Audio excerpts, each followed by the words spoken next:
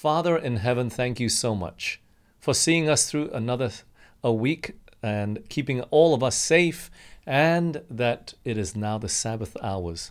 Thank you, Lord, for this holy time. And I just pray that you would please baptize us with your Holy Spirit now. Anoint my lips with your words. Give us, Lord, deep understanding into the scriptures. May you lead us and guide us with your Spirit now, we pray. In Jesus' name, amen. Well, the title of the sermon this morning is entitled The Three Elijahs. The Three Elijahs. Now let's start by going to our first text found in Malachi chapter 4, verses 5 and 6. The Bible says, "Behold, I will send you Elijah the prophet before the coming of the great and dreadful day of the Lord. And he shall turn the heart of the fathers to the children, and the heart of the children to their fathers, lest I come and smite the earth with a curse." The Bible here, and in particular in the book of Malachi, we are told that God, he would send Elijah just before the coming of what? The great and dreadful day of the Lord. Now, what's interesting is Malachi was written around 400 BC. And that was actually many years after the appearance of the literal Elijah. We're told that Elijah, the person back in the Old Testament there, appeared at around 910 BC. So by the time that Malachi was written, Elijah, the prophet, the literal prophet that we're talking about, had already appeared. And so this prophecy cannot be referring to the past, where Elijah came and he called fire down from heaven and, there was no rain for 3.5 years. You're familiar with that story? We're told here that Elijah would come before the great and dreadful day of the Lord. Who was this Elijah referring to? And so as we look at the slide here, we know that the first Elijah, as you know, the title of the sermon is Three Elijahs. The first Elijah is the literal Elijah. He's the one that came during the time of King Ahab and Queen Jezebel. And he worked a great reform, and he set up the schools of the prophets. This first Elijah did a great work, but yet Malachi is not referring to that first Elijah. Now, of course, I'm making the conclusion based upon the title of my sermon is that there are three Elijahs. The first Elijah was that literal Elijah.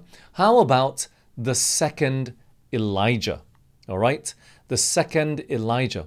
Well, who is this referring to? Well, this is found partially fulfilled. Malachi is partially fulfilled in the life of John the Baptist. Why do I say that? Well, let's go to Luke chapter 1 and verse 13. This is the events surrounding the birth of John. The angel said unto him, "Fear not, Zacharias." Now, who is Zacharias? He is the father of John the Baptist. "For thy prayer is heard, and thy wife Elizabeth shall bear thee a son, and thou shalt call his name John." And of course, the name John the Baptist is not his full name. The Baptist, I guess, was the cliche of what was given to him because he baptized people. Baptism really started with him there. And so his name would be John. This is John the Baptist. And look at what it says in verse 17. "And he shall go before him in the spirit and power of Elias to turn the hearts of the fathers to the children and the disobedient to the wisdom of the just, and to make ready a people prepared for the Lord." So you see that word Elias there is Elijah. So John the Baptist would come in the spirit and the power of Elijah, and he would turn the hearts of the children to the fathers and the fathers to the children. And then notice what it said there, to make a people prepared for the Lord. So this text was taken from Malachi. It was quoted, John, when he wrote this, he was quoting from Malachi. Pardon me, not John, Luke, right? So he was quoting from Malachi. And so John the Baptist, he was what we call the second Elijah. Okay? He would come to make a people prepared for the Lord, the first coming of the Lord. And so Malachi is partially fulfilled in the life of John the Baptist. Malachi was not referring to the literal John the Baptist. He was referring to someone in the future, and that was only partially, as we know from the sermon title, there's a third Elijah coming. He was only fulfilling part of the text. Let me give you some more evidence, if this is news to you, that John the Baptist, he is the second Elijah. Matthew chapter 11, verses 11 to 14. Look at what the Bible says here. Verily I say unto you, among them that are born of women, there hath not risen a greater than John the Baptist. Notwithstanding, he that is least in the kingdom of heaven is greater than he. And from the days of John the Baptist until now, the kingdom of heaven suffereth violence, and the violent take it by force. For all the prophets and the law prophesied until John. And if ye will receive it, this is Elias, which was for to come. So Jesus doesn't even say he came in the spirit and the power of Elijah. He said this is Elijah, which was prophesied to come. So it's very clear. We have the stamp of approval from Jesus himself that John the Baptist is, quote unquote, the second Elijah. This was Elijah that was to come. Let's keep reading. Matthew 17, verse 10 to 13. And the disciples asked him, saying, Why then say the scribes that Elijah must first come? And Jesus answered and said unto them, Elias truly shall come first, and restore all things. But I say unto you, that Elias is come already, and they knew him not, but have done unto him whatsoever they listed. Likewise shall also the Son of Man suffer of them. Then the disciples understood that he spake of who? Unto them of John the Baptist. So we know that John the Baptist, he is the second Elijah. He is the one that partially fulfilled that prophecy in that last verse of Malachi, that very last verse of the Old Testament. And we say this is partially fulfilled, and we know that definitely he came as Elijah because Jesus said so, but it was a partial fulfillment because Malachi said that Elijah would come just before the great and dreadful day of the Lord. Now, let's keep reading a little bit more about John the Baptist. This is very interesting. Malachi chapter 3, verses 1 to 4. In those days came John the Baptist preaching in the wilderness of Judea and saying, Repent ye, for the kingdom of heaven is at hand.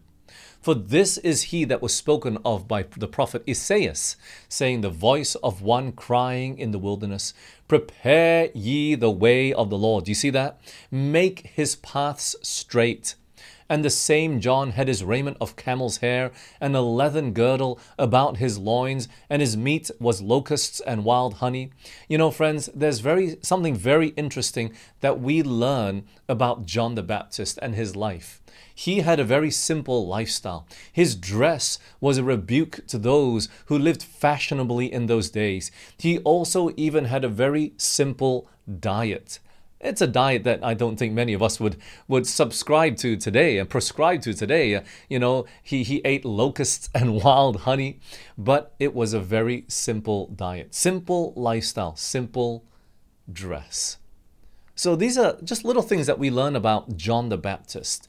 But furthermore, it says here, Matthew 11, verse 8, But what went ye out for to see?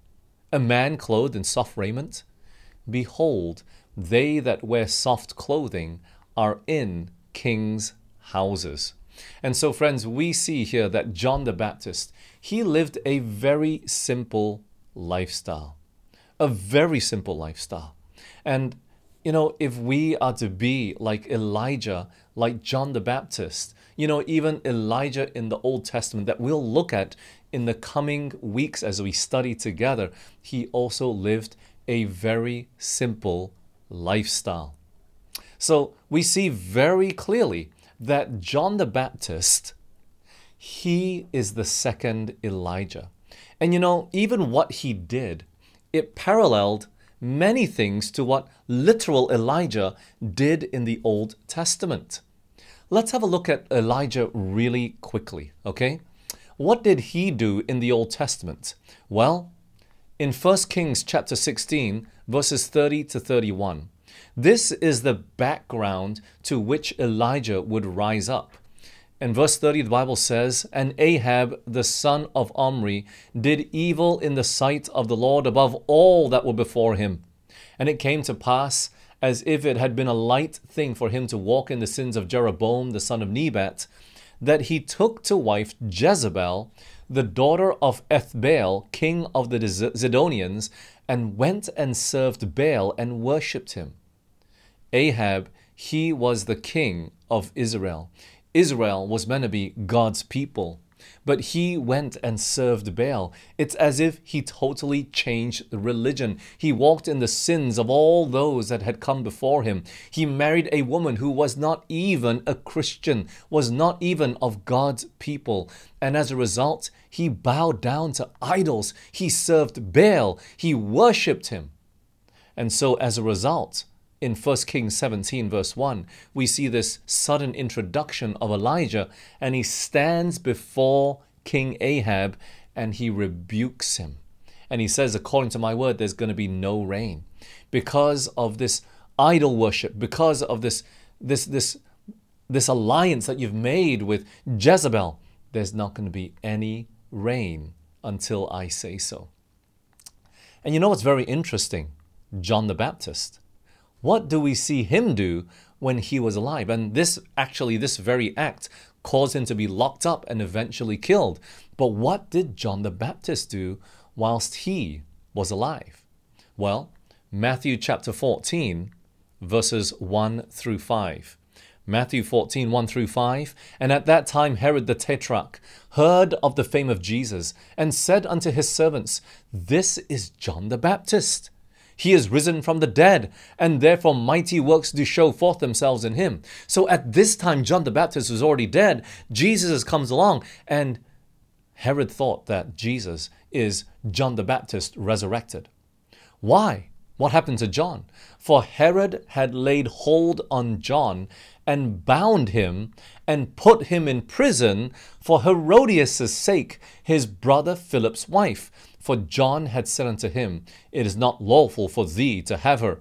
And when he would have put him to death, he feared the multitude, because they counted him as a prophet. Friends, what had happened? You see, Herod had taken to wife this lady by the name of Herodias, and this woman was the wife of his brother Philip. And so John the Baptist stood up and rebuked him for the fornication that was taking place, this union that this king was having that was not lawful and that was not good. John the Baptist rebukes Herod for taking to wife his brother's wife. And so, look, both kings were rebuked by quote-unquote Elijahs. The literal Elijah rebuked King Ahab. John the Baptist rebuked Herod. And you know what's very interesting? What happens at the end of time? Revelation 14:8, there followed another angel saying, "Babylon is fallen, because that great city, because she made all nations drink of the wine of the wrath of her fornication." There is some sort of fornication taking place. Everybody's committing it. But what is happening? In Revelation 17, verses 1 and 2, the Bible says, "And there came one of the seven angels, which had the seven vials, and talked with me, saying unto me, Come hither, I will show unto thee the judgment of the great whore, that sitteth upon many waters, with whom the kings of the earth have committed fornication, and the inhabitants of the earth have been made drunk with the wine of her fornication." You see, at the end of time, friends, the kings of the earth will commit fornication with everybody on the earth. Something to do with the drinking of the wine of fornication. And God's people must stand up at the end of time to rebuke this type of fornication, to rebuke this alliance between these two groups of people which God had not blessed. Elijah in the Old Testament rebuked this alliance that Ahab had formed with Jezebel. John the Baptist rebuked Herod, who married Herodias, the brother's wife. And at the end of time, God's people would stand up to rebuke fornication that's taking place. We see this parallel. But who is God's people? Who are those that would stand up to prepare the coming of the Lord? Who would stand up and be counted as the third Elijah? Well, just before we go there, I want to confirm very clearly the understanding of what we've been looking at about John the Baptist being the third Elijah. I want to read to you from Temperance 91, paragraph 2, written by Ellen White. She says, "The work of John was foretold by Malachi the prophet." And then she goes and quotes Malachi 4, 5, and 6, which is exactly what we read at the very beginning. And then after that it says, John the Baptist went forth in the spirit and power of Elijah to prepare the way of the Lord and to turn the people to the wisdom of the just. He was a representative of those living in the last days, to whom God has entrusted sacred truths to present before the people and to prepare the way for the second appearing of Christ. And the same principles of temperance which John practiced should be observed by those in our day who are to warn the world of the coming of the Son of Man. Friends, do you see very clearly that even then we must have that simple lifestyle, simple diet, simple dress. We got to be temperate in all things as well. But who is that person, that group that will prepare the people for the great and dreadful day of the Lord? Who is this third Elijah? We know the first is the literal Elijah. We already know the second. That's John the Baptist. But who is this third? We know it is in the future. Why? Because the Bible said that he would come before the great and dreadful day of the Lord. And we know that the first coming of Jesus was not the great and dreadful day of the Lord. That was a great and glorious day. It wasn't a great and dreadful day. So John the Baptist came and it was partially fulfilled. But what we need to look at here is the great and dreadful day of the Lord. When is the great and dreadful day of the Lord? Because if we can pinpoint that and understand when that would be, then we can understand who is the third Elijah. So, when is this great and dreadful day of the Lord, friends? Let's read in Revelation chapter 6. And it's a pretty long passage, but stick with me. This is what we call the sixth seal. Revelation 6, starting in verse 12. "And I beheld when he had opened the sixth seal, and lo, there was a great earthquake. And the sun became black as sackcloth of hair, and the moon became as blood. And the stars of heaven fell into the earth, even as a fig tree casteth her untimely figs when she is shaken of a mighty wind. And the heaven departed as a scroll when it is rolled together, and every mountain and island were moved out of their places. And the kings of the earth, and the great men, and the rich men, and the chief captains, and the mighty men, and every bondman, and every free man, hid themselves in the dens and in the rocks of the mountains, and said to the mountains and rocks, Fall on us, and hide us from him, hide us from the face of him that sitteth on the throne, and from the wrath of the Lamb. For the great day of his wrath is come, and who shall be able to stand?" Do you see that, friends? The great day of his wrath is come. Who shall be able to stand? There's a lot that seems like is going on here. And why is it that I read this whole passage? Because you see, we see at near the beginning, in that first slide, when the heaven departed together as a scroll, we know that to be the second coming. All theologians out there have no doubt that that verse, Revelation chapter 6 and verse 14, is referring to the second coming. But at the very end it says, the great day of his wrath is come. That sounds like a great and dreadful day to me. How about you, friends? That doesn't sound like a good day to me. And that is taking place just before the second coming of Jesus. We know this wrath of God in Revelation 15 and 16 to be the 7 last plagues. And so that's why it's a dreadful day, because just before Jesus comes, there's going to be a lot of trouble. There's going to be a lot of tribulation. There's going to be a lot of persecution. There's going to be a lot of fighting. There's going to be a lot of dreadful events happening just before the glorious day comes. And yes, the 7 last plagues is a dreadful time because God is punishing the wicked people at that time. It's a dreadful time. It's not an enjoyable time. And so that's why God's day is, in a sense, the second coming is mixed up with the events just before that preceded the great and dreadful day of the Lord. Well, let's dig a bit deeper. Joel chapter 2 verse 31, look at this. The sun shall be turned into darkness and the moon into blood. Does that sound familiar? That's exactly what we read in Revelation chapter 6 earlier. So the sun will be turned to darkness, the moon into blood, before the great and terrible day of the Lord come. Do you see that, friends? The great and terrible day sounds very similar to great and dreadful day.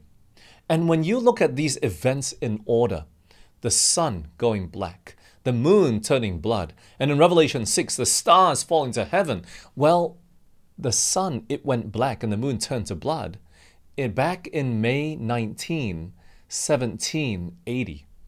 May 19, 1780.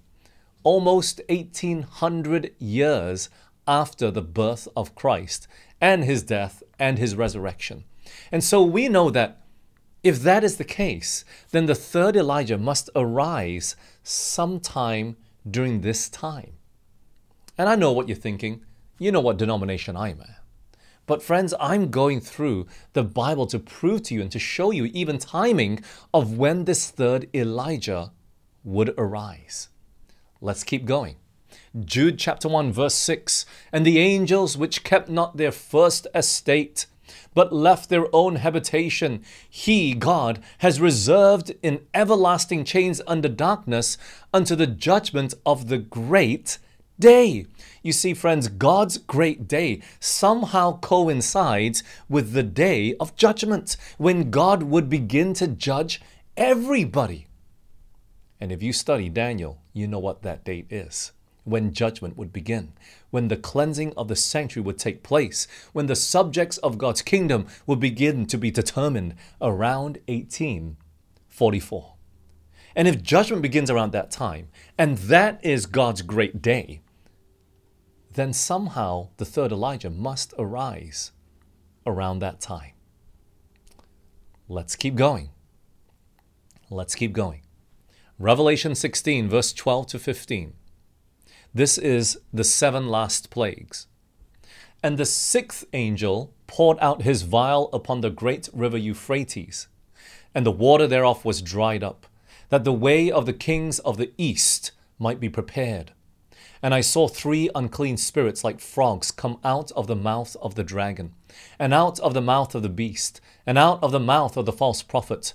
For they are the spirits of devils, working miracles, which go forth unto the kings of the earth and of the whole world, to gather them to battle of that great day of God Almighty. Do you see that, friends? The great day of God Almighty. And then look at what it says after this. Behold, I come as a thief. Blessed is he that watcheth and keepeth his garments, lest he walk naked and they see his shame.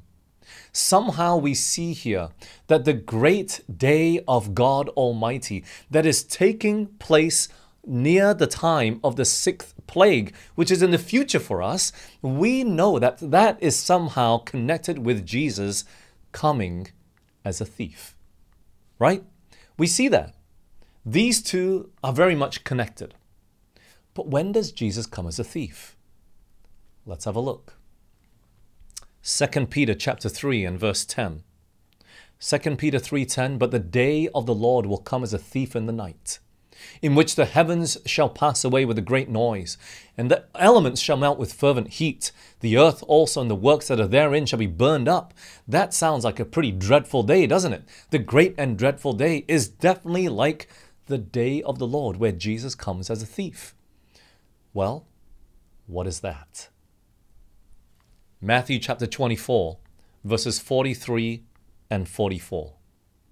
But know this, that if the good man of the house had known in what watch the thief would come, he would have watched and would not have suffered his house to be broken up. Therefore be ye also ready, for in such an hour as ye think not, the Son of Man cometh. Friends, this is the second coming. The second coming of Jesus. That is the great and dreadful day of the Lord. That is when he will come as a thief, not secret rapture, but when it will be unexpected, a time in which many people are not expecting him.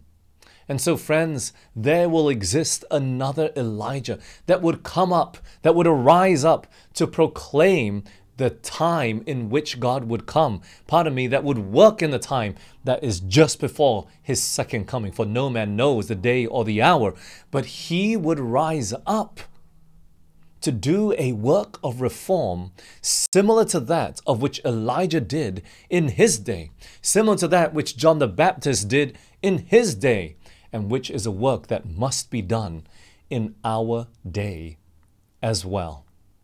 Friends, who is this third Elijah? Who is it? Well, in the book The Faith I Live By, 290, paragraph 5, this is what we are told.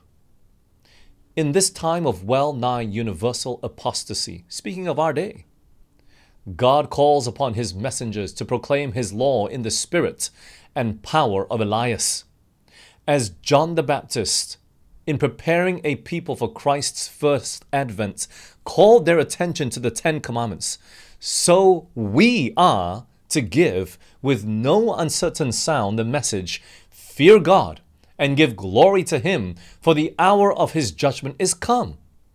With earnestness that characterized Elijah the prophet and John the Baptist, we are to strive to prepare the way for Christ's second advent. Friends, who is this third Elijah that would rise up and give the message a certain sound, that would preach the gospel of fear God and give glory to him, for the hour of his judgment is come? Friends, there is only one denomination out there today that is preaching this gospel message, that is taking it to the ends of the earth, to every nation and kindred and tongue and people. My dear brothers and sisters, it is none other than the Seventh-day Adventist Church. And friends, I don't say this with a lot of pride just because I'm a Seventh-day Adventist minister. Just because I seem to pastor and am in the church, it doesn't mean that I'm saved. I'm not saying this with a lot of pride because, I am and you're not. Friends, the question is whether we are taking the gospel to the ends of the earth.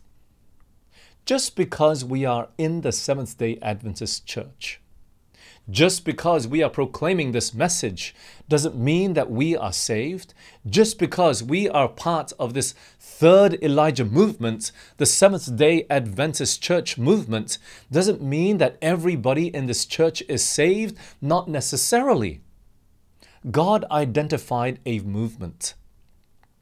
Just as he identified where Jesus would come up and where he would be born into God's chosen people at that time, 2,000 years ago, does it mean that every Israelite was saved? Absolutely not. Does it mean that every Jew was saved? No. Why? Because many rejected him. Friends, we can be in the church and be lost. We can be going to church every week and still not be part of the Elijah movement, even though we're sitting right there. We're not living this lifestyle. We're not dressing the way that Elijah should dress. Not weird, but simple. We're not being extravagant, right? But many aren't.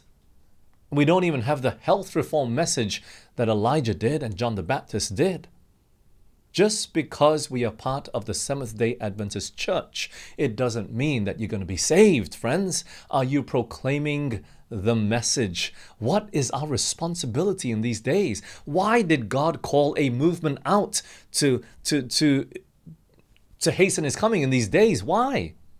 Just to, oh, you're Seventh-day Adventist, you must be saved. Not necessarily. You see, friends, there is a work to be done. Just as Elijah had a work of reform to do, just as John the Baptist had a work of reform to do, and as he preached the message of repentance, thousands came to him and were baptized, preparing the way of Jesus Christ. And if we are to prepare the way for Jesus Christ for the second time, what are we to do? What is our responsibility? Well, in Matthew 24 verse 14, I'm sorry I don't have the slide here, but in Matthew 24 verse 14 it says, "And this gospel of the kingdom must be preached in all the world for a witness unto all nations, and then the end shall come."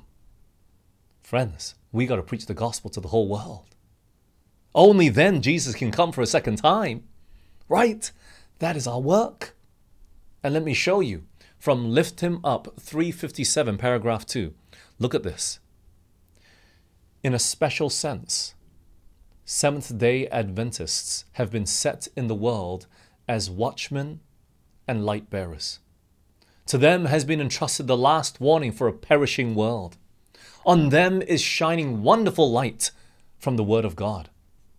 They have been given a work of the most solemn import, the proclamation of the first, second, and third angels' messages. There is no other work of so great importance. They are to allow nothing else to absorb their attention.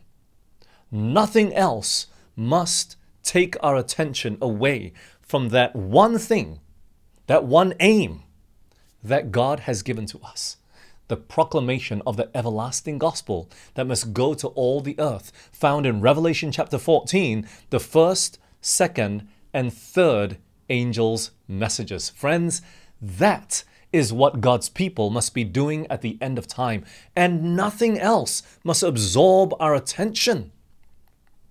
But sadly, many of us go to church, and we just simply go to church because we feel it a duty, because it's become habit, because that's what Christians should do, but we are not absorbed by that one thing. We are not thick with Christ. We are not yoked up with Him. We are not connected to the true vine. We do not have His heart. We do not have His life. We do not have His desires. We do not have His passions. We do not have His burdens to finish the work, friends. And maybe you're thinking, well, I'm not a minister. I'm not a Bible worker. I'm not employed by the church. But friends, that quote was not talking about those that were employed by the church. It was talking about every single Seventh-day Adventist. Every person within the church. This must be our aim. And you might be thinking, well, I'm not working at the church. You don't have to be, friends. Even though you work out doing accounting, even though you're doing something else, friends, you must not allow nothing else to absorb your attention. Not your relationships, not your studies, not your friends, not your career, not your money. Jesus Christ must be first. The only reason why you're working a job is because you got to support yourself, but that's not what God called you to. Are you with me? We must allow nothing else to absorb our attention. So friends, what is taking your time today? What is eating up the time that belongs to Jesus today? Are you part of the third Elijah movement? Or are rocks going to start crying out? Is God going to turn away from people within the church because He can't work with them there? The movement will move on, but many people will be put aside, just as God put aside ancient Israel to start working through the churches, the Gentiles, people like you and me who aren't Jewish at all and don't even have a hint of Jewish blood in them. Friends, are you part of the third Elijah movement? It's not just about being part of it to be saved, but God has given this third Elijah a very, very special work. Just like Elijah of old, just like John the Baptist of old. It wasn't about, oh God, you've called me to be saved. No, God, you're calling me to do a special work. What is that special work? To finish the work here on this earth. Yes, friends, it needs to be wrapped up. It needs to be closed up. We're living in the time of universal apostasy, that even the world has crept into the church. It's time now more than ever to give the gospel message a certain sound. I pray that you and me would be found doing that in these last days. Let us pray. Father in heaven, Lord, please forgive us if we have misunderstood our calling. We've misunderstood what it means to be a Christian. Please forgive us, Lord. Help us to be like Jesus. Lead and guide us, O Father, and please bless us, that you might call us out of darkness even now. That even though we might have been in church for so long, Lord, we've not been part of the Elijah movement. We've been too content to just sit there and do nothing. Lord, please forgive us. Help us to see that if we are to be saved at last, you're calling us into service. You're calling us to save others. You're calling us to give the message a certain sound, to spread to the utter ends of the earth. Help us, Father, that we might be your witnesses today. So please, Lord, fill us with your Spirit again. Empower us, for we can do nothing without you. And so, Father, we just surrender our lives again to you this day. Guide and lead and bless us is my earnest plea and prayer. For I pray in Jesus' name, amen.